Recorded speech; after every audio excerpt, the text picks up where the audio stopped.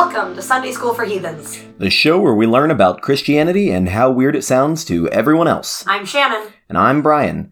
I am not a priest, and I do not have a degree in theology. I'm just the kind of guy who has opinions about different Bible websites. And I don't know if I could name a single Bible website, and that's why we have this show. For the record, Bible Hub is better, but Bible Gateway is prettier, so I end up using it more often. Well, now we know, in case anyone was really curious about it. Alright, normally I show up at these sort of recordings with some sort of hot take about social media or contemporary things that involve religion that pique my interest, and I don't have any of those this week. I just want everyone to know that if you're not following Brian on Twitter, you're really sleeping on a lot of gems. Brian got a Twitter like a month ago. It's very recent. And he's already totally winning Twitter. So please follow. Is it Brian Matthias or Brian J. Matthias? It's Brian J. Matthias. Brian J. Matthias. I'll link to it in the episode notes as well. But please follow Brian on Twitter. And if you haven't followed us on Twitter, at School for Heathens, maybe I'll just start retweeting him on the School for Heathens account more often because it's gold. Yeah. If that happens, assume it's Shannon retweeting me and not me retweeting me. I did that once and then I got shamed for it. I do sometimes accidentally like Brian's tweets on the School for Heathens account. So if Brian is getting any kind of social media attention from our account, just know that it's me and not Brian. Okay, Brian, what are we talking about this week? Well, this week, we're going to talk about creationism. Oh boy! That is a big topic. It is a big topic. This is going to span 2 episodes. Oh great. That's even better. Yeah. So, for people who have not heard of it, creationism is the idea that the universe was created by the specific acts of a divine being instead of just purely through natural processes like evolution. Okay. So this is the, and then there was light, God created the earth, etc., school of thought. Exactly. And that's exactly where we're going. The specific acts of God that Christians point to are written about in the book of Genesis. Yeah, that's the first one, right? It is the first one. I'm slowly figuring them out. Look at you learning stuff. That's why we do the show! So a thing that you might not know is there are actually 2 creation stories in Genesis. Okay, I did not know that. Yeah, So one of them is the earth and what is the other one? They're both that. Okay. So they were likely written by 2 different people. Although there are some people who think that they're both written by the same person. We say one is written by the Yahwehist source and the other one is written by the priestly source. Okay. And they're both in the book of Genesis? They are. Right one after the other. Oh, great. I guess since I've never read the book of Genesis, I never realized that was the way that worked. Yeah, and for the most part, people kind of blend the 2 when they're talking about the creation story. Okay, so which one is which? So the first story is chapter 1, verse 1, all the way to chapter 2, verse 3. This story, so when God created the heavens and the earth, it was a formless, watery void. Then God says, "Let there be light." Yes. And there was light, and it was good. Then he separates the light from the dark, and this creates day and night. And it was good? And we don't say it was good, but it was also good. He probably thought it was good. I was really hoping that all of these ended with, "and it was good," and then I could chime in every time. I wish I had the poetry to have set it up like that. Like, the actual book is set up like that. There's a lot of repetition of, "and it was good," but you're not going to be able to guess exactly where it was good in how I've written my notes. Okay. So once we get day and night, what comes next? So that was the first day. Okay. Is there 7 days? There are 7 days, 6 of them are creation. Okay. Then God says, "Let there be a dome in the waters." And this separated the above waters from the below waters. With a dome? With a dome. I guess I didn't realize it was a dome. The dome is sky. Okay, now I get it. He basically made a planet. Sort of? Kind of. He made the pocket of air between the, cloud water and the, sea water. Yes. He created a smaller space that is the universe. Or from the universe, he sort of condensed it into one orb. I guess it's a dome. We're kind of just talking about We differentiated Earth, between sky and space. Yeah. Yeah, it's the above waters. So, like, the what's gonna rain down. Yeah. We don't get beyond that. Okay, so we've split the water in half. Water that falls from the sky and water that is in the ground. Yes. Got it. The second day. Then God said, "Let the waters be gathered together so that land can appear." He called this land Earth, and the water seas, and... It was good? It was good. It was good! Then he called forth trees and plants of every kind, and... It was good! The third day. Great. It was good on that third day. So we have seas, and we have land, and we have trees and plants. Yes. Great. Then God said, "Let there be lights in the sky to separate the day and the night, and be signs of the days, the seasons, and the years." God made a greater light to rule the day, and a lesser light to rule the night. And he also made stars. And they were all good. Great. Sun, moon, stars. Got it. And that was the fourth day. Woohoo! I don't know if you noticed this, we've gotten to the fourth day before we got the sun, so where the light and the dark are coming from is not discussed before also, this. Also, how plants existed before there was sunlight. Or maybe the plants didn't do so good in the, like, in between the creation and the sun, and they were like, oh, maybe we need a second thing. We need something to fuel the plants. Maybe God was, like, working through this as he was going. Problem solving, day by day. Next, God created sea monsters and all the other creatures to fill the waters, and birds of all kinds to fill the skies.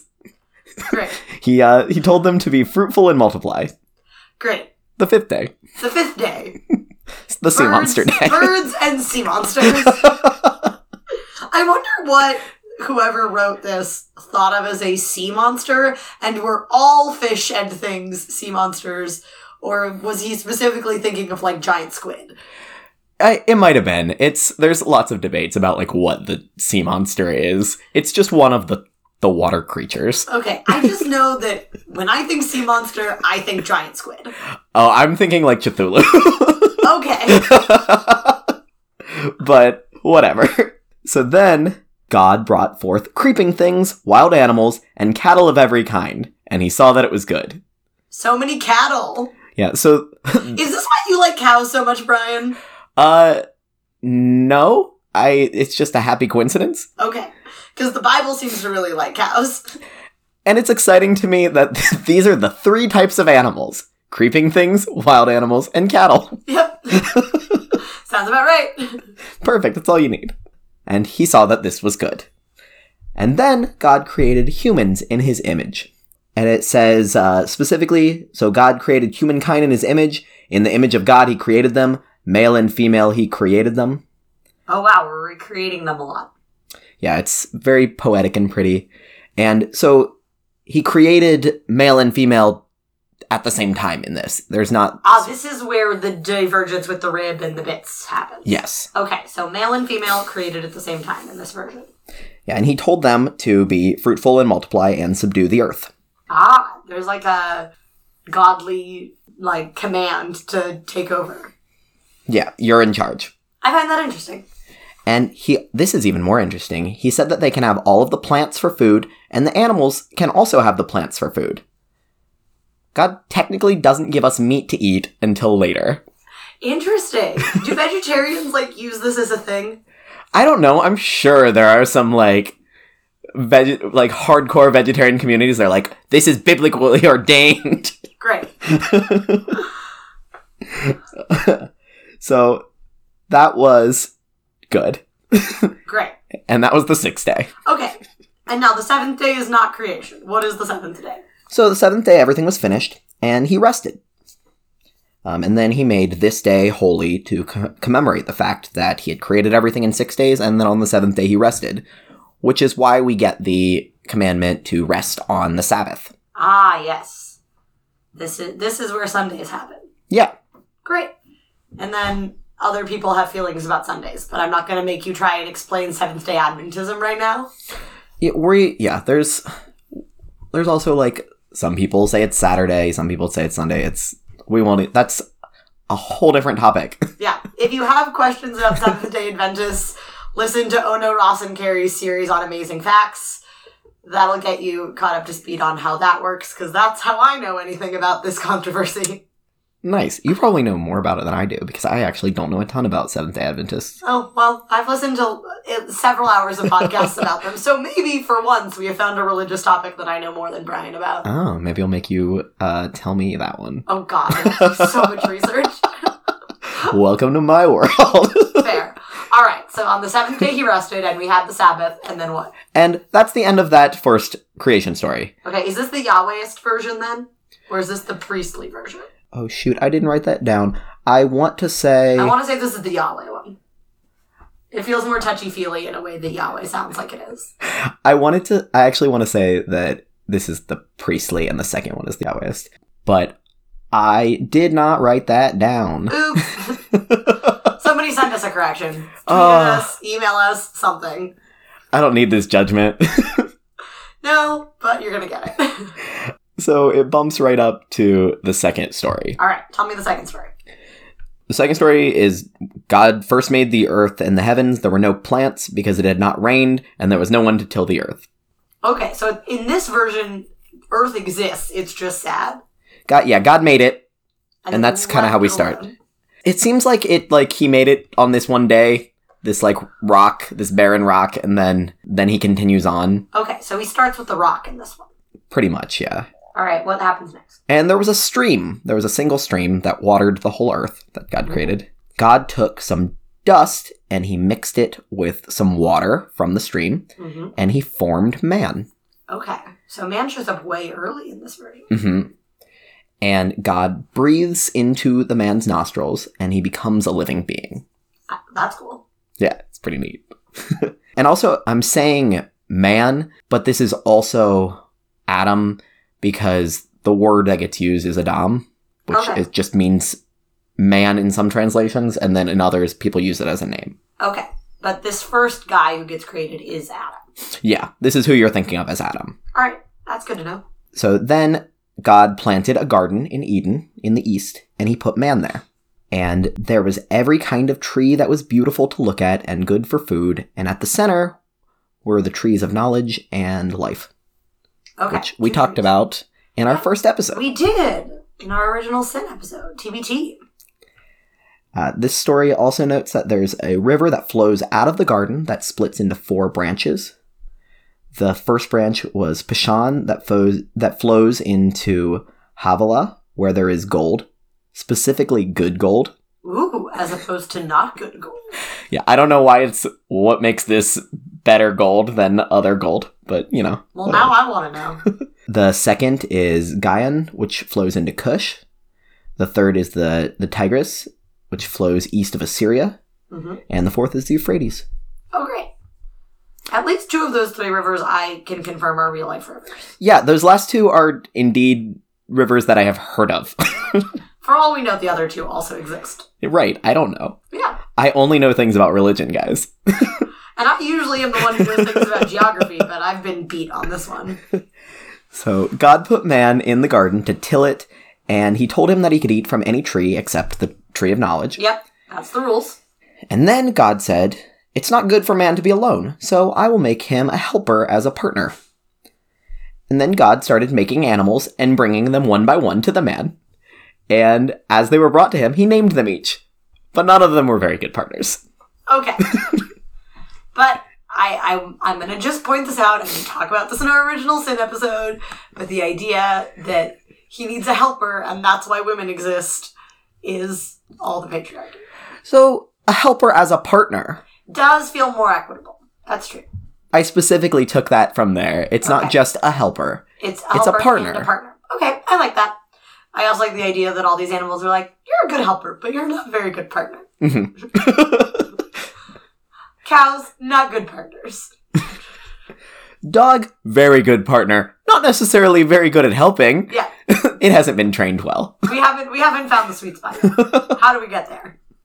So, God puts Adam to sleep, and he pulls one of his ribs out, and then he closes up the hole left behind, and he makes that rib into a woman.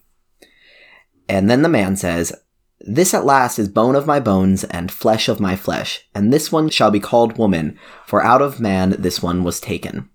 And then the story ends by saying that this is why a man leaves his parents and gets married, and with his wife, they become one flesh. Okay. So we get creation and marriage. Yeah. Now, this sets up the original sin story that we talked about in our first episode, but is the original sin story technically applicable to both of these creation myths? So it's... Creation stories. I don't want to offend anyone by assuming that their religion is a myth. I mean, I would call them myths. I think you're fine. Okay. It flows out of the second story. Okay. But if you're taking the view that all of this is one story together, then you would say it's applicable to both. Okay. There's a lot of debate in that area whether it's two separate things or should be combined. Interesting. Because you'll notice that the two of these don't really match. No. I mean, there are parts of them that kind of match, but parts of them don't. Beyond the order of things, there's also it's kind of a different image of God in both. The first story is an image of God who creates certain things on certain days. It's very orderly and precise, and God speaks things into being, and they just exist. And it builds to creating humans, an unspecified number of humans. Yeah, that's true. And then in the second story, we don't have that orderly framework. There's no number of days. We see a more present God who is physically doing things, like breathing life into people, forming things out of clay. We start with one person, and then we make animals, and then we make a woman. So, very different. They are. How do we reconcile these? Some say that it's just divine poetry, and it provides the balance of the grand powerful God with the connected personal God that cares about each person. Mm-hmm. That's true. Those are different. But we're talking about creationism, which is necessarily more literal interpretations, so we won't go that route. Okay. Some people say that the second story just goes into more detail about the sixth day. That it's just like a zoom in on the sixth day thing. Yeah, which kinda works. It feels like a stretch to me. But not really. Mm-hmm. And I guess I understand why people like the idea of God being this sort of orderly and deliberate person. But I don't know, I kind of like the touchy-feely hands-on God. I do too. And it's I'm trying to not sort of balk at the born from a man's rib thing, which I think is easy to stop on. But the rest of that story feels so grounded and so much more connected in a way that, I don't know, just feels more appealing to me. Yeah, we'll get to it in a second, but I can help you out a little bit with the rib part. Okay, cool. I look forward to hearing about that. Some people say that on the creating humans part. Okay, no, I'm getting into it right now, actually. Okay. I thought it was going to be a little bit further down my notes, but no, I just realized that's what we're talking about right now. Awesome, I love that. So, some people say that the man in the second story actually contained both man and woman. Because if you think about the language in the earlier one, we said in his image he created them, male and female he created them. Yeah. So some people say that creation was all one thing, all contained in God. So we're starting out with this one creature that is both. You know what that reminds me of? Have you heard the Greek myth about how humans were originally two halves, and then something happens and they get split, and that's I think the story is why people have soulmates is the story, but it's also sort of a male-female thing. Yeah. And that feels very reminiscent of this idea that the original man in the second story sort of was both man and woman combined. That's definitely very similar to this idea. Cool. And so, it's the idea that they're both contained, and then instead of it being woman pulled from man, as a derivative, it's the two split apart, is the idea. And this kind of gets supported by the text, because the word used for man, ha'adam, that I mentioned earlier, it changes after we have a separate woman and separate man. They use a different word for man. Interesting. They use ish. And then the woman word is isha. Isha.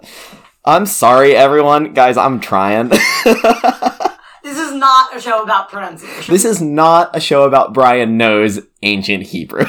That's real. Or any kind of Hebrew. Yeah. But I think that's fascinating to me. The idea that, Adam has a name before Eve. and then he has a different name after Eve that sort of indicates that something about him is fundamentally changed by this removal of a part of him that creates another being. Yeah, so it's definitely a different interpretation way to look at it. No, I like that a lot.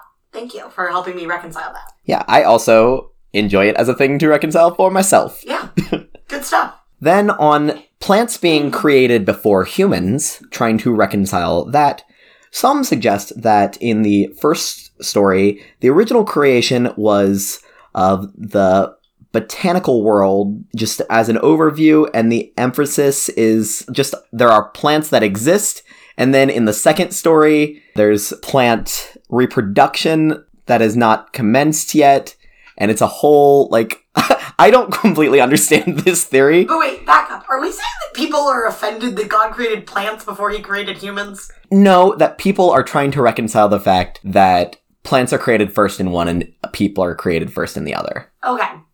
That makes sense. So this thing is basically like, in the one where he didn't create plants yet, he did create Earth, and he never specifically mentions plants there, so there could be plants, they just hadn't multiplied yet.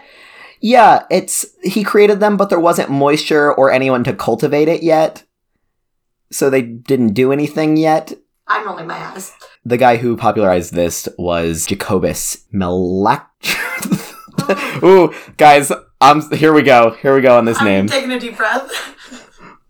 Melanchthon Williams Jacobus Sr., a Presbyterian minister. From what year?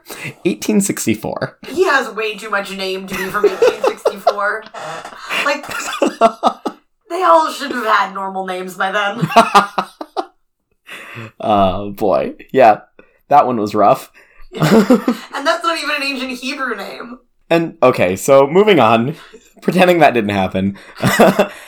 Another one that we try to reconcile is animals maybe could have been created before they were brought to man to be named, and we don't know how long before they were created, so maybe they were created before man. We don't know anything about when they were created, we just know when they were brought to man. Right. So that's how that tries to get reconciled. Okay, I actually am willing to give that one a pass. That seems about as reasonable a justification as any of these. Yeah, it's trying to reconcile them if you look too closely at it gets rough in some points. Yeah, they're all trying way too hard. So we have these two stories, and for a long time, we didn't have a better answer to when and how the world was created. So this was just the common belief for Jews and Christians. Other groups had their own creation stories that they followed for a long time. Mm-hmm. And we don't even get the first mention of the word creationist until we get a letter that was written by Charles Darwin in 1856. I love that Darwin is the guy who coined the term for the people who would then spend all of history since trying to counteract Darwin. I mean, and that's why, because it was the first real time when it came into conflict and you needed a word to describe these other people who didn't believe in evolution on religious grounds. True. I just like the idea that Darwin got to, like, name the group of people who opposed him. I mean, the idea itself started a little bit earlier, kind of the beginning of the 17th century, as the study of fossils grew in popularity. So we started to have this evidence emerge of animals becoming extinct and other animals emerging later. Mm-hmm. And scientists tried to reconcile what they were discovering with the traditional religious beliefs. Okay. So this is how we get the idea of progressive creationism, which is the idea that there have been multiple creations throughout time. Interesting. One of the earliest proponents of this theory was Georges Cuvier. It's French. That's probably not how you pronounce that. Ooh, let me see it. Cuvier. Cuvier. Cuvier? Maybe. I don't speak French. He was a French naturalist in the 18th century. Okay. His theory was each time there is a creation, the plants and animals appear fully formed in their final state. Yep. And then there's a long period of stasis before God wipes everything out and then starts again. Some people think that the flood with Noah's Ark was one of these great events that wiped everything out. Okay. And this is how people are justifying fossils? Yeah. Great. That makes sense. Because there's changes, but it's not that it's changes over time, it's that it's separate creations. Okay. Over and over and over again. Another person who has another long French name, I'm not even gonna try, One of his names in the middle there is Charles, so we're going to call him Charles. Okay. He was a French paleontologist in the 17th century, and he believed that there had been 27 catastrophic worldwide events over the course of history where God wiped out all life on Earth and started creation again. Wow, 27 is a lot. That is a lot of events. But I mean, if you're looking at all the different layers of things... That's true. So the other problem that scientists were starting to discover in this era was that fossils of similar animals were clustered in similar areas. So if everything was created in the Garden of Eden, either in one creation or multiple creations, how did similar things keep ending up in the same spot? So this led to the centers of creation theory. Okay. Is this like every time God wiped the slate clean, he rebuilt in another spot? No, it's a theory that he had 6 spots, and every time he wiped it out, he would reboot similar things in the 6 spots. So everyone has their own little regeneration point.